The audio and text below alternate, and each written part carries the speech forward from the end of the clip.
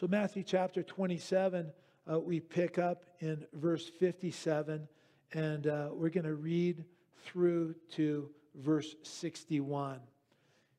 And Matthew records for us, verse 57, chapter 27, Matthew records, "Now when evening had come, there came a rich man from Arimathea named Joseph, who himself had also become a disciple of Jesus. This man went to Pilate and asked for the body of Jesus, and Pilate commanded the body be given to him.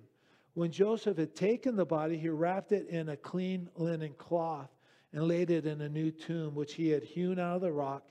And he rolled a large stone against the door of the tomb and departed.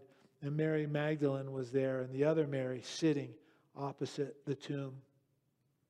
And so as we continue our study in the Gospel of Matthew, we come to this passage of Scripture. It's a passage regarding Jesus' burial.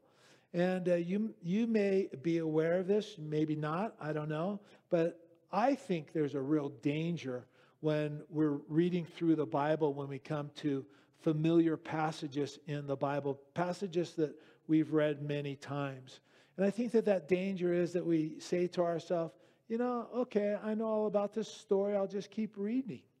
And when we do that, when we read over it like that, we can miss some important details that the Lord has for us in that story. We can miss, what the Spirit is wishing to speak to us in that moment when we're confronted with familiar passages.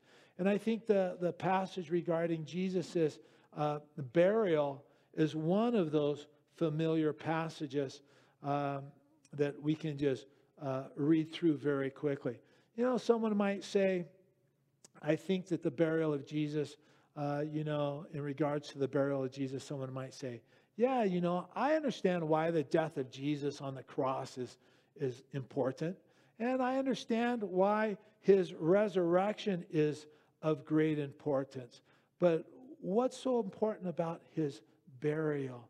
Hey, do you mind? Can you turn the lights on back here just for these people over here? Thank you.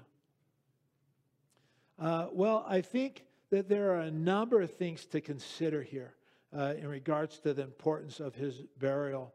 And if we take the time to search them out and allow them to speak to us, I think that there's a great blessing in it for us. I think it will be encouraging to us, and I think it will strengthen our faith. I think that the account of Jesus' burial is important, first and foremost, because it's a story that's recorded for us in all four of the Gospels.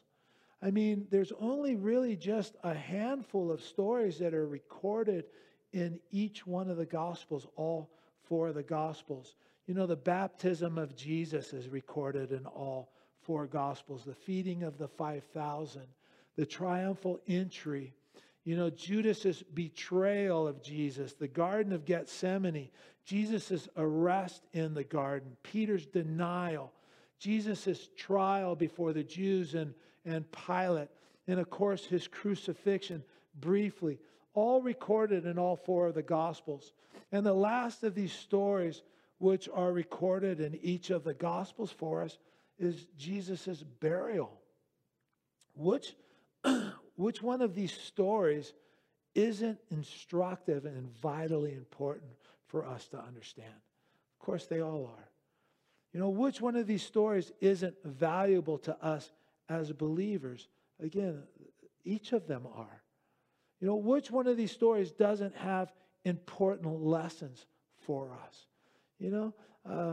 Jesus' burial by Joseph of Arimathea and Nicodemus, it's one of the stories that can be easily overlooked. So, this morning I want to dig into it, and I just want to see what the Lord has for us. Matthew, he kind of jumps right into the story by saying in verse 57, "Now when evening had come, there came a rich man from Arimathea named Joseph, who himself was also a disciple of Jesus." In John's gospel, what he does is he kind of introduces the story by saying, John 19:38, "After this, Joseph of Arimathea."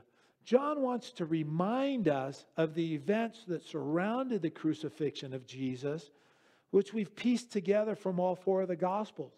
John wants to remind us that it was after Jesus prayed, "Father, forgive them, for they know not what they do." You know, it was after Jesus cried out, "It is finished," paying the price each of our sins deserved. It was after Jesus bowed his head, yielded up his spirit, and breathed his last.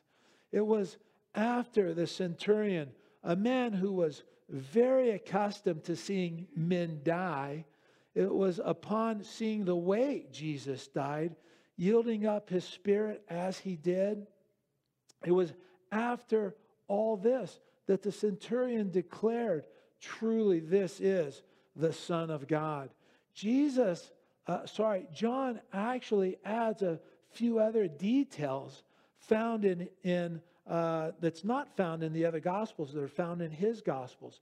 And starting in John 19:31-37, we read that the soldiers came to break Jesus' legs, right? He break the legs of those that were also crucified with him that day.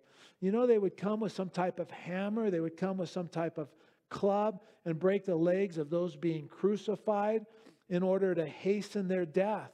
And it would hasten their death because it would prevent them from allowing them to push up with their legs in order to get a breath of air.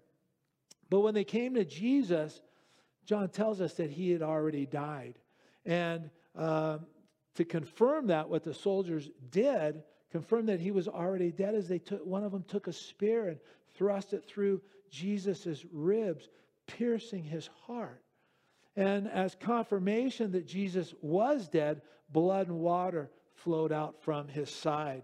And John carefully points out for us that this was all in fulfillment of Scripture, saying, "Not one of his bones shall be broken," quoting many Old Testament passages. And they shall look upon him whom they have pierced, quoting Zechariah 12:10. Now it's after these events that Matthew introduces Joseph of Arimathea for us. Verse 57, "Now when evening had come, there came a rich man from Arimathea named Joseph, who himself had also become a disciple of Jesus." Now, both Matthew and John tell us that Joseph of Arimathea was a disciple of Jesus. But John tells us that he was a secret follower of Christ, right? For fear of the Jews, right? Luke tells us that he was a council member. And so what that means is that he was one of the 72 men that made up the ruling body of the Jewish nation known as the Sanhedrin. And in Mark's gospel, Mark tells us that Joseph of Arimathea wasn't just a member of that ruling body, but that he was a prominent member of that body. And as we read in Matthew 20, as we read in Matthew 27, verse 53, Joseph of Arimathea was a rich man, right? As a member of the Sanhedrin, he was most likely very, very, very wealthy. And we actually will see that is the case. We'll see that in just a few minutes. But Luke goes on to tell us that Joseph of Arimathea was a good and just man. And boy, isn't that just a priceless description for any man? Luke is also careful to point out to us that Joseph of Arimathea did not agree to the decision to put Jesus to death. We also know that he was a very devout man, in that both Mark and Luke tell us that he was a man who was waiting for the kingdom of God. Joseph of Arimathea was a wealthy, prominent leader of the nation of Israel. He was a good and just man. He was a devout man believing in the Word of God. And at some point in the previous 3 years, he came into contact with Jesus of Nazareth. At some point in those previous 3 years, He had listened to the teaching of Jesus, and his heart was stirred. And he thought to himself, man, this Jesus is not like any of the other men I've ever met. He teaches as one with authority, unlike all the other rabbis. And he teaches as one who truly, truly knows the heart of God the Father. And I'm certain that, Joseph's heart was moved mightily as Jesus taught about the very kingdom that he was patiently waiting for.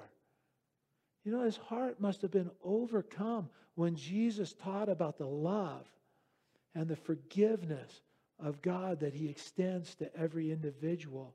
The very thing that all men everywhere are desperately in need of. And I'm sure his heart is so moved by this itinerant preacher that he places his faith in him, recognizing him as his Lord and Savior, recognizing Jesus as the promised Messiah of Israel, and he becomes a follower of Jesus Christ, albeit secretly. I think that there are probably far too many people who follow Jesus secretly. I fear that there are too many people willing to follow Jesus from afar. Not wanting to be known openly as one of his disciples out of fear of what other people may think. And I think that might have been the case for Joseph of Arimathea, because we read in John's Gospel, John 9:22, for the Jews had agreed already that if anyone confessed that he, referring to Jesus, was Christ, he would be put out of the synagogue. So maybe Joseph of Arimathea was afraid that he would lose his position. Proverbs 9:25 says, the fear of man brings a snare. The fear of man is simply a trap for us, right? It's out of fear that Peter denied Jesus, right? Not only can fear lead to denial, but it can also lead to hypocrisy. Right? Fear will cause us to do things and say things that we would not otherwise dare to even dream of saying or doing. It will cause us to act and say things in front of certain people, in order that, because we're afraid that we're going to lose their favor, lose their respect. But the truth of the matter is, if someone would reject you for confessing Jesus Christ, then, if they would make fun of you for placing your faith in Christ as your Lord and Savior, you can rest assured that you never had their respect. You never had their favor, right? Proverbs 29:5 goes on to say, but in contrast, but whoever trusts in the Lord shall be safe.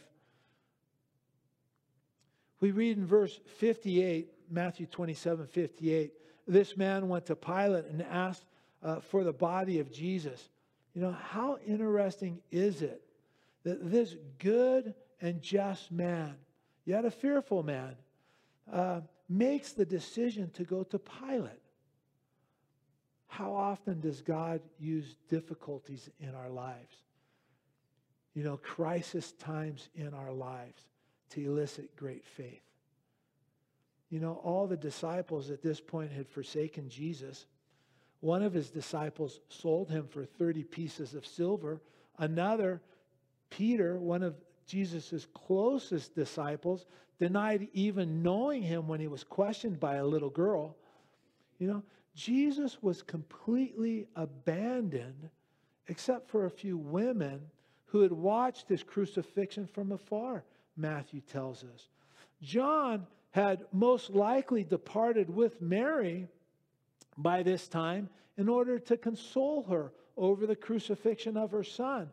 And it's in this context that Joseph of Arimathea decides to take a stand. Joseph of Arimathea. And what he did for Jesus' burial is recorded in all four of the Gospels because of who he was. A rich council member, a Jewish leader of the nation because of who he was, a good and just man? You know what? That's not the case. We don't remember Joseph of Arimathea because he didn't agree with the decision to crucify him. We remember him and we honor him throughout history for the stand that he took in regards to Jesus Christ. Right? When there seemed to be nothing, humanly speaking, that Jesus could do for him, he takes a stand. Right? He came to the understanding that Jesus is more important than reputation. Jesus made himself of no reputation for us. Joseph of Arimathea came to the understanding that Jesus was more important than position. Jesus left his throne in heaven and humbled himself, taking upon the form of a bondservant, giving his life as a ransom for many, saving us from the penalty of sin. Joseph of Arimathea came to the understanding that the reproach of Christ was to be esteemed greater than the riches of this world. Jesus said in Matthew 5, verses 10 through 12, "Blessed are those who are persecuted for righteousness' sake, for theirs is the kingdom of heaven. Blessed are you when they revile and persecute you and say all kinds of evil against you falsely for my sake. Rejoice and be exceedingly glad, for great is your reward in heaven. For so they persecuted the prophets who were before you." Joseph came to the understanding, just as we need to come to the understanding, that this world has nothing to offer that is greater than Jesus Christ. No amount of fame, no amount of wealth, no position, no amount of respect from men, nothing that we can attain to. There's nothing that can compare with Jesus in our lives. And the greatest victory in this life is not what we've gained. It's not what we possess. You know what? It's certainly not what we've accomplished in this life. No, the greatest victories in life come when we take a stand for Jesus Christ. Verse 57 says, "Now, when evening had come, there came a rich man from Arimathea named Joseph, who himself had also become a disciple of Jesus. This man went to Pilate and asked for the body of Jesus. Then Pilate commanded the body to be given to him. When Joseph had taken the body, he wrapped it in clean linen cloth." I think it's interesting that John gives us, again, a little more detail. John says in John 19, the last part of verse 38 and 39, John 19, 38, 39, John says, "So he came and took the body of Jesus, and Nicodemus, who at first came to Jesus by night, also came, bringing a mixture of myrrh and aloes, about 100 pounds. Joseph was a secret believer, but he takes a stand. And it seems as if Nicodemus, who was also a secret believer, was emboldened to also take a stand. He took a stand because of Joseph of Arimathea. And it's actually something we see in other places throughout Scripture as well. It's something it's to be a further encouragement to each of us, to boldly take stands for Jesus Christ. When Paul was put in prison, he wrote to the church of Philippi, Philippians 1, 12 through 14. Paul says, "But I want you to know, brethren, that the things which happened to me have actually turned out for the furtherance of the gospel, so that it has become evident to the whole palace guard and to all the rest that my chains are in Christ. And most of the brethren in the Lord, having become confident by my chains, are much more bold to speak the word without fear." We also see it in Daniel's life. Daniel 1 verse 8 says, Daniel purposed in his heart that he would not defile himself. He's going to take a stand. He purposed in his heart that he would not defile himself with a portion of the king's delicacies, nor with the wine which he drank. Daniel takes a stand. He was willing to take a stand for righteousness in a way, I would argue, that encouraged Shadrach, Meshach, and Abednego to also take a similar stand. You know, one of my favorite examples of all of this is found in 1 Samuel chapter 14, verses 1 through 7. And it says, "Now it happened one day that Jonathan, the son of Saul, said to the young man who bore his armor, 'Come, let us go over to the Philistines' garrison that is on the other side.'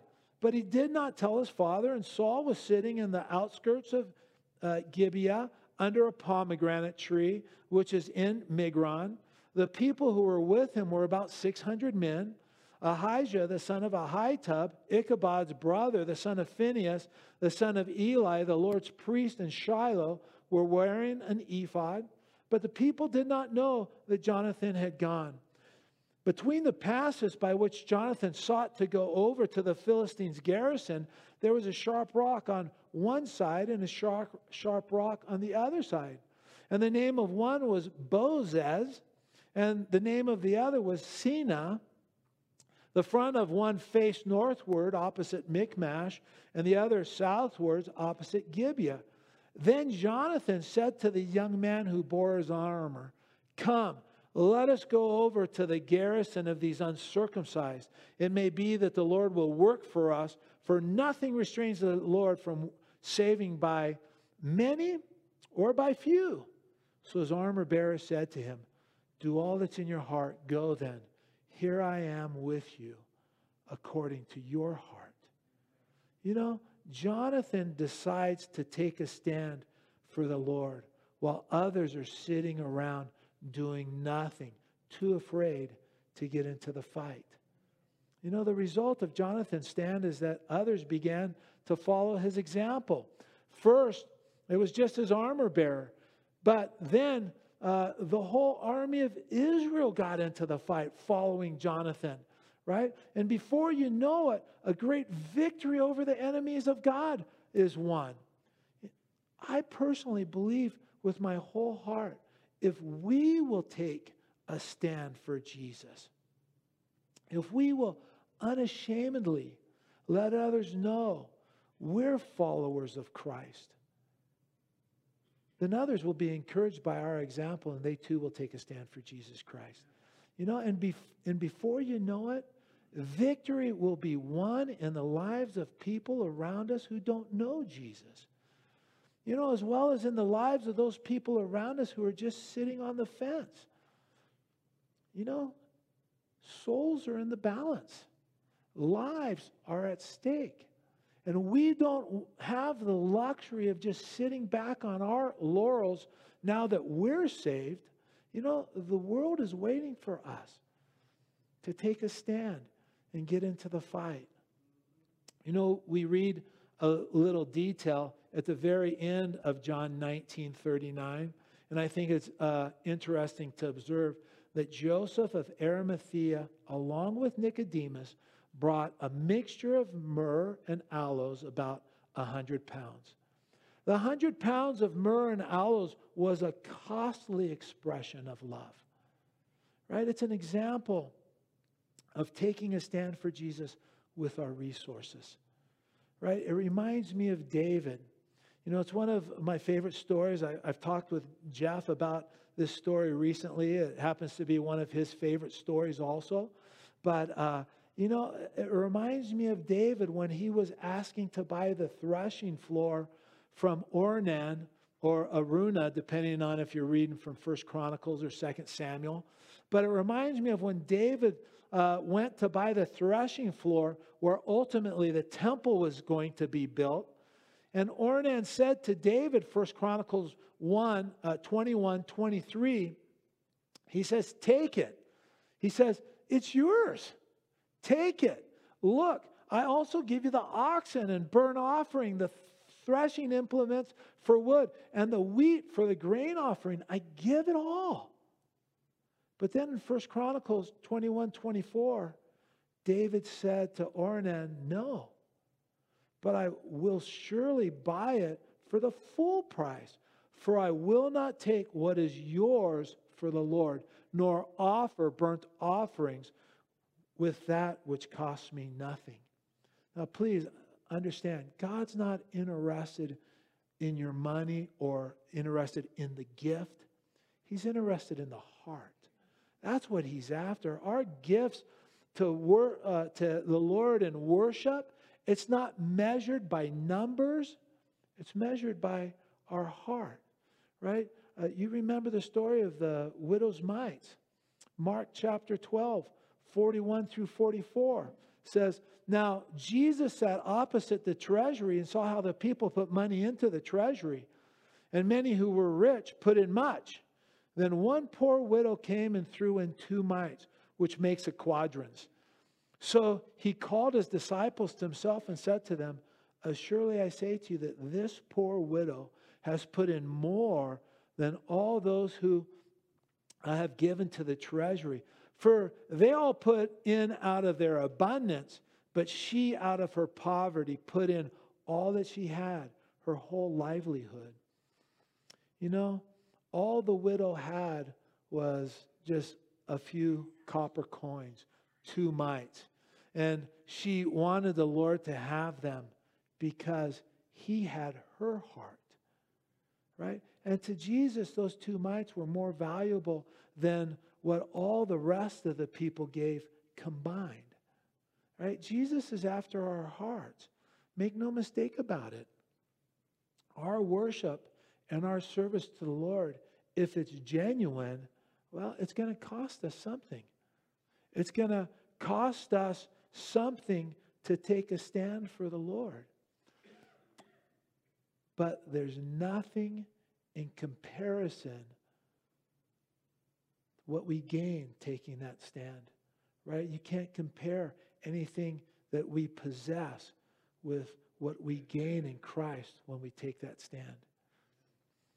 Verse 59 says, when Joseph had taken the body, what do you think that was like? Taking Jesus' body down from the cross. I mean, did they lower the cross to the ground? Or did they, use a ladder to reach up to Him? Maybe you've been like me, but, I've driven large nails into pieces of wood. They don't come out real easily. Can you just imagine Joseph of Arimathea and Nicodemus wrestling with those nails in Jesus' hands? Wrestling with the nail that pierced His feet? Working to remove them in such a way as not to cause any further damage to Jesus' body? Not wanting to injure Him any further? I mean, how long did it take them to remove Jesus from the cross? Then after carrying the body away, they probably washed that body, right? They washed the body of Jesus because, well, that's the Jewish custom, right? And this custom, it's a very personal and loving custom that's carried out with an extraordinary degree of respect and gentleness. And as they washed Jesus' body, cleaning the blood off of Him, with a rag and with some water, His wounds would be revealed to them in greater detail. Right? The nail prints in His hands. The place where that spear was thrust into His side. The marks on His brow where He bore the crown of thorns. And the wounds that resulted from the scourging on His back. The scourging, as we learned, that would have been from head to toe. Right? As they washed the body of Jesus, all His wounds became more and more evident. And just think about it. As they washed His body, wiping the blood away, they would wring that wet towel out over a small basin of water that began to turn red with His blood. And in verse 59 we read, when Joseph had taken the body, he wrapped it in clean linen cloth. All four of the Gospels tell us that they wrapped Jesus's body in clean white linen. To me, it's just another overwhelming gesture of love for Jesus. You know, they would rip those linen pieces of cloth into strips, and they would wrap them around his body, inserting the mixture of aloes and myrrh between those strips. And this was the way the Jews cared for their loved ones. That's how they prepared them for burial. Then they probably carried Jesus' body to the tomb after wrapping him in this way, in the linen, you know, as was the custom.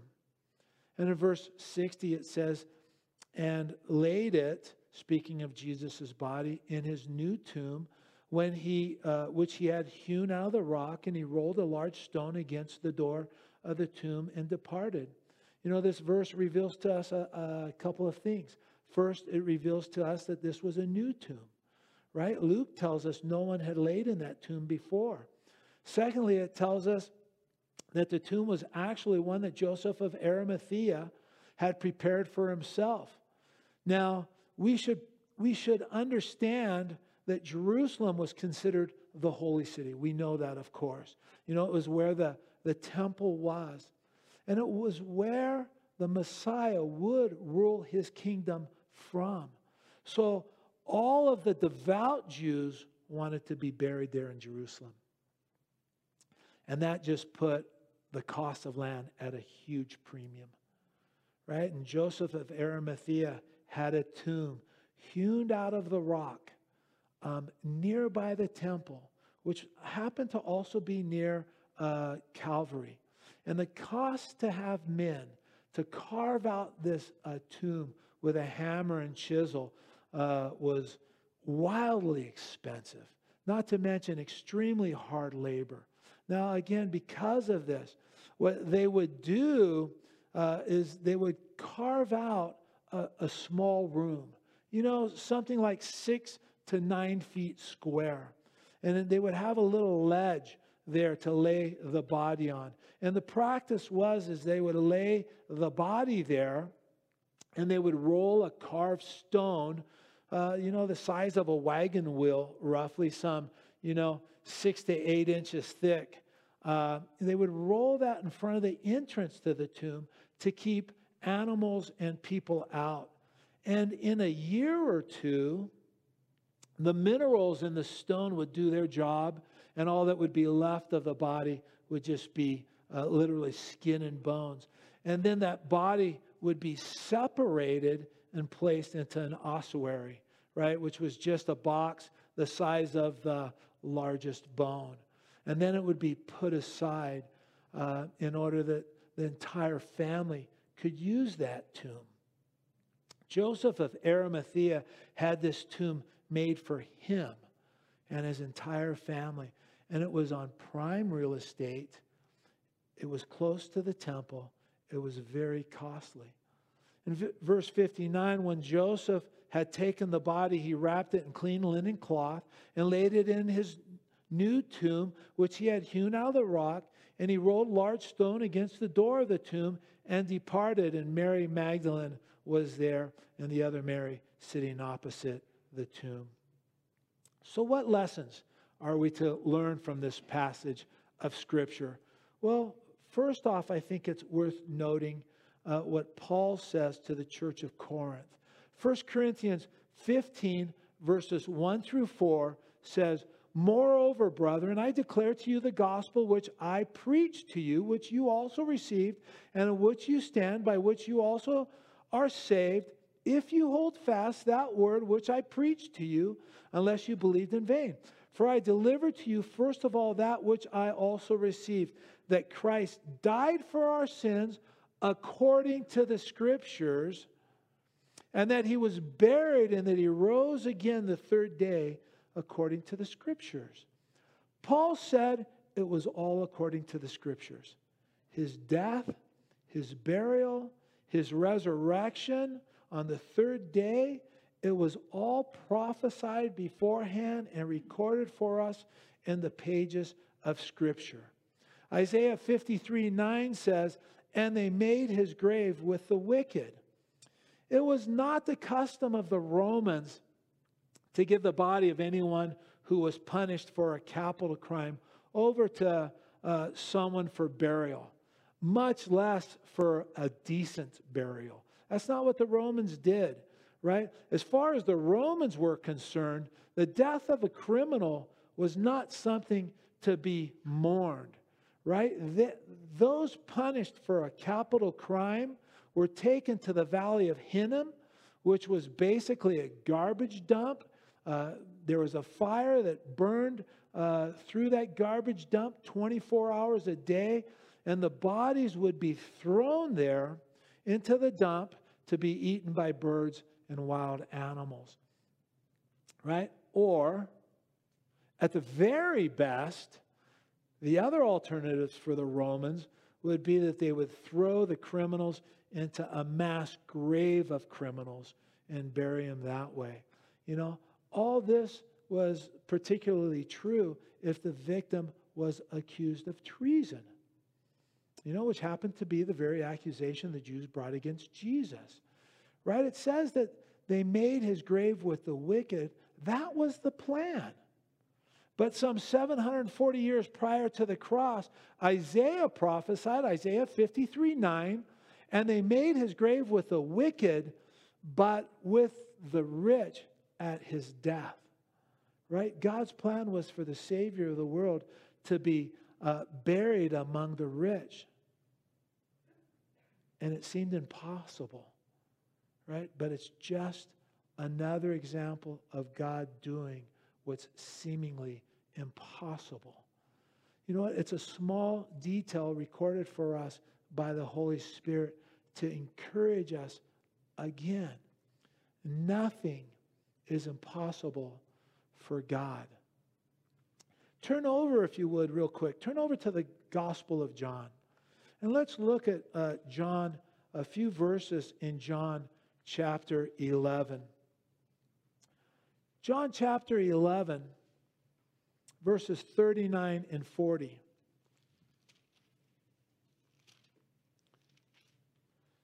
John chapter 11, verse 39, 40. Jesus said, "Take away the stone." Martha, the sister of him who was dead, said to him, "Lord, by this time there's a stench, for he's been dead 4 days."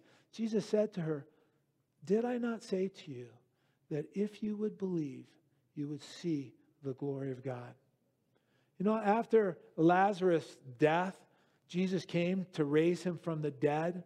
And he said, "Take away the stone." And Martha, the sister of Lazarus, said, "Lord, it's been 4 days." And I love the way the King James Version translates what she says. She says, by this time by this time he stinketh. That's what the King James says. You know, the New King James kind of lightens it up by there's a stench. King James says, he stinketh. Sometimes, I guess us men probably would admit that's what our wives say about us. Right? Lord, he stinketh. But don't you just love what Jesus said to her? And I believe he's saying it to each one of us this morning. Jesus said, "Did I not say to you that if you would believe, you would see the glory of God?" Ephesians chapter 3, verse 20. "Now to him who is able to do exceedingly abundantly above all that we ask or think, according to the power that works in us." Do you remember Genesis chapter 18? Remember the story there? The Lord told Abraham that Sarah would have a child, and Sarah laughs. She kind of giggles in the tent. And the Lord asked Abraham, "Hey, why did Sarah laugh? Saying, 'Shall I bear a child since I'm old?'" Sarah was about 89 years old at that point. Right? And the Lord said, Genesis 18:14, the Lord said, "Is anything too hard for the Lord?" I want to ask you this morning, I want to ask you a question, and I'd like to ask you to seriously consider it. What's too hard for the Lord in your eyes? Your bills? Your kids? Your marriage? What's too hard for him? You know, I think the Lord wants all of his children, and especially all of us here who call Calvary Chapel Truckee home. I think that the Lord wants us to know that God is in the miracle business. You know, Gary, you don't know. I've prayed and nothing happened. It's hopeless. May I say to you this morning, it's not hopeless. Maybe it's the wrong timing. Maybe, you know, you're not ready for it right now. I mean, that's certainly a possibility. Maybe God's actually wanting to do something greater for you. Something that if he were to reveal to you right now what it is that he wants to do, it would be so great, so beyond your ability to comprehend it right now. So he's willing to wait. You know, the Lord knows what each of us are in need of long before we even know. He knows what you're in need of before you even think to ask him. Right? He sees your situation. He's at work on your behalf. It's not hopeless. It's not impossible. Perhaps you just need to trust him. Well, that's where you're wrong, Gary. You know, I've trusted and things are getting worse. You know, I can honestly say in my life, I found things get worse because I'm actually not trusting him. I often think, you know, I can't wait any longer. You know, I have to do something. I got to do it fast. You know, and that's when I roll up my sleeves and I try to fix the problem in my own strength. And that's when I usually make matters worse. My problems just seem to get worse as I try to help God out. You know, and what I end up with is an Ishmael. God's willing to wait till we come to that place where we just give up. You know, often by that time, I've made such a mess of things. It does seem hopeless, but nothing is impossible for our God. Nothing is impossible for our God. Amen. There is literally nothing out of the realm of possibility for our God. You'll never see him with his hands to his head saying, oh my goodness, what do I do now? I didn't see this coming. Right? He has resources that we've never even considered or even imagined. One angel slaying 185,000 Assyrians in a single night when Israel's faced with certain destruction. Jesus feeding 5,000 people with 5 loaves and 2 small fish. Jesus turning water into wine. Jesus providing the temple tax for Peter and himself in the mouth of a fish. Right? Who could have ever imagined any of these solutions to the problems that were being faced in the moment? Right? We need to learn to trust the Lord when things seem impossible. We need to learn to rest in him. He has a plan. Right? He already has a solution for the situation that you could never even imagine. Secondly, I think what we want to learn from the burial of Jesus here in this passage, secondly, we need to learn that blessings come to those who are willing to take stands for Jesus Christ, for those who are willing to act in boldness. At any time, do you think when Joseph of Arimathea and Nicodemus were taking Jesus' body down for the cross, right? When they were washing his body and preparing it for burial, when they laid him in Joseph's tomb, at any time, do you think Joseph said, you know, I wish I wouldn't have stepped forward. Yeah, I wish I would have just kept my mouth shut and minded my own business. Absolutely not. No way. Right? It was a total blessing. It was a wonderful privilege to care for Jesus' body like that. Joseph stepped up and got to lovingly attend to Jesus. It was an unspeakable blessing. Joseph never regretted it for a second, I promise you. Boldness is a sign of the Spirit working in the life of a believer. And when we take stands for Christ, people will follow. When we share Christ with boldness, people will receive. Again, Gary, you don't really know what you're talking about. I've taken stands just to get knocked down and to be run over. May I share with you Daniel chapter 11, verse 32? Happens to be one of my favorite verses. And this verse has been proven over and over and over again in my life. And it says, "But the people who know their God shall be strong and carry out great exploits." Jesus said in John 14:12, "Most assuredly I say to you, he who believes in me, the works that I do, he will do also, and greater works than these he will do." How much of a blessing would it be to see someone raised from the dead? I mean, think about it. Yeah. How much of a blessing would that be? Well, hey, when we share Christ boldly, you know what?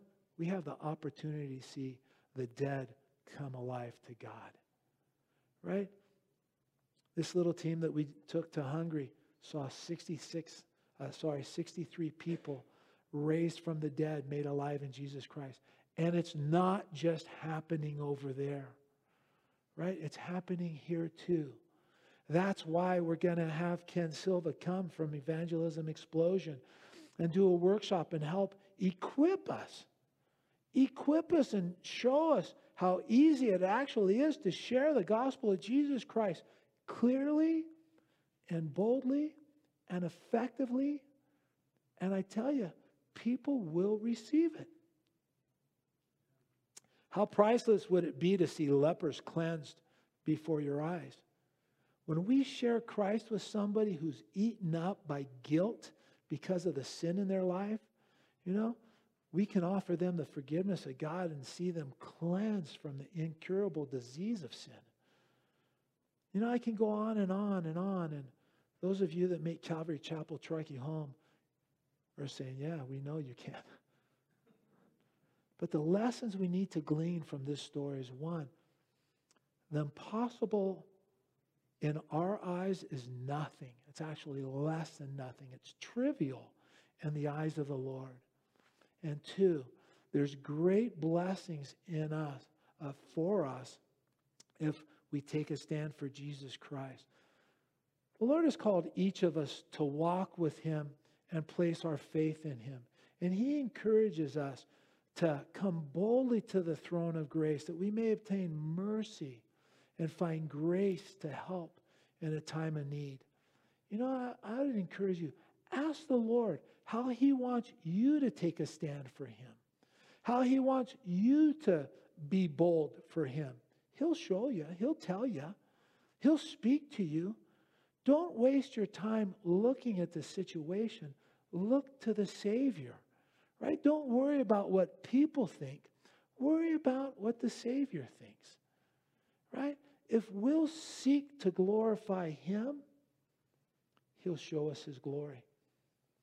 If we seek to live a life that's lived radically for Him, He'll do radical things for us and through us, and we'll be blown away and encouraged to take a greater stand. Let's pray. Father, I do thank you so much for your word. I do thank you so much for the encouragement of your word. And Lord, I pray your word would sink down into our heart and stir us. Lord, that your word would stir us like it stirred Joseph of Arimathea. Lord, that we would understand that there's nothing impossible for you. All things are possible. Nothing too hard for you. Everything's trivial. And Lord, there's great blessing in it for us as we place our faith in you and declare that you are our Savior, our Lord to the world, and to boldly follow after you, Lord. Use us for your glory, Jesus. We ask it in your name. Amen.